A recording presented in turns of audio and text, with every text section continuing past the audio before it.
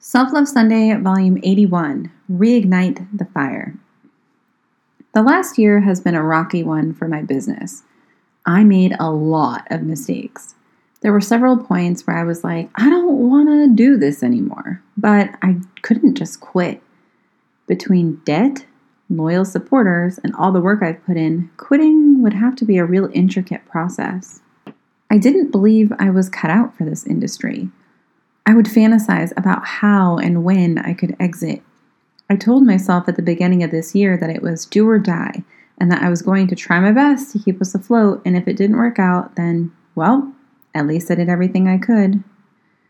When the virus hit, there was a moment of, holy shit, I could quit right now and no one could blame me. Our lease is up at HQ. I could just get a regular job and pay off our debt. I could really just quit now and it would be so relieving. There it was, a beautiful little opportunity wrapped up with a ribbon and a bow, a way out, freedom, and I could get off scot-free in the social failure sense. The funny thing is that thinking those thoughts and saying those words were not in line with my gut, like at all. My gut said, fight. My gut said, you will come out of this better and stronger.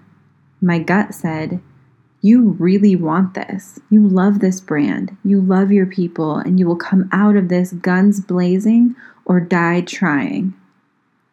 Now that I've been given an out, I don't want it.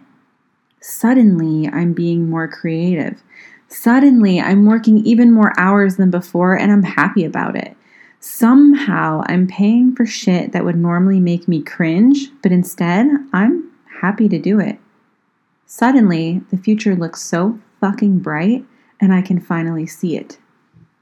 Part of me hates the fact that it took something so globally devastating to drag me out of my bullshit, but I think that's what happens sometimes. Sometimes it takes something huge to jolt you and reignite your fire. The business isn't out of the woods, and I have no idea what will happen in the coming months.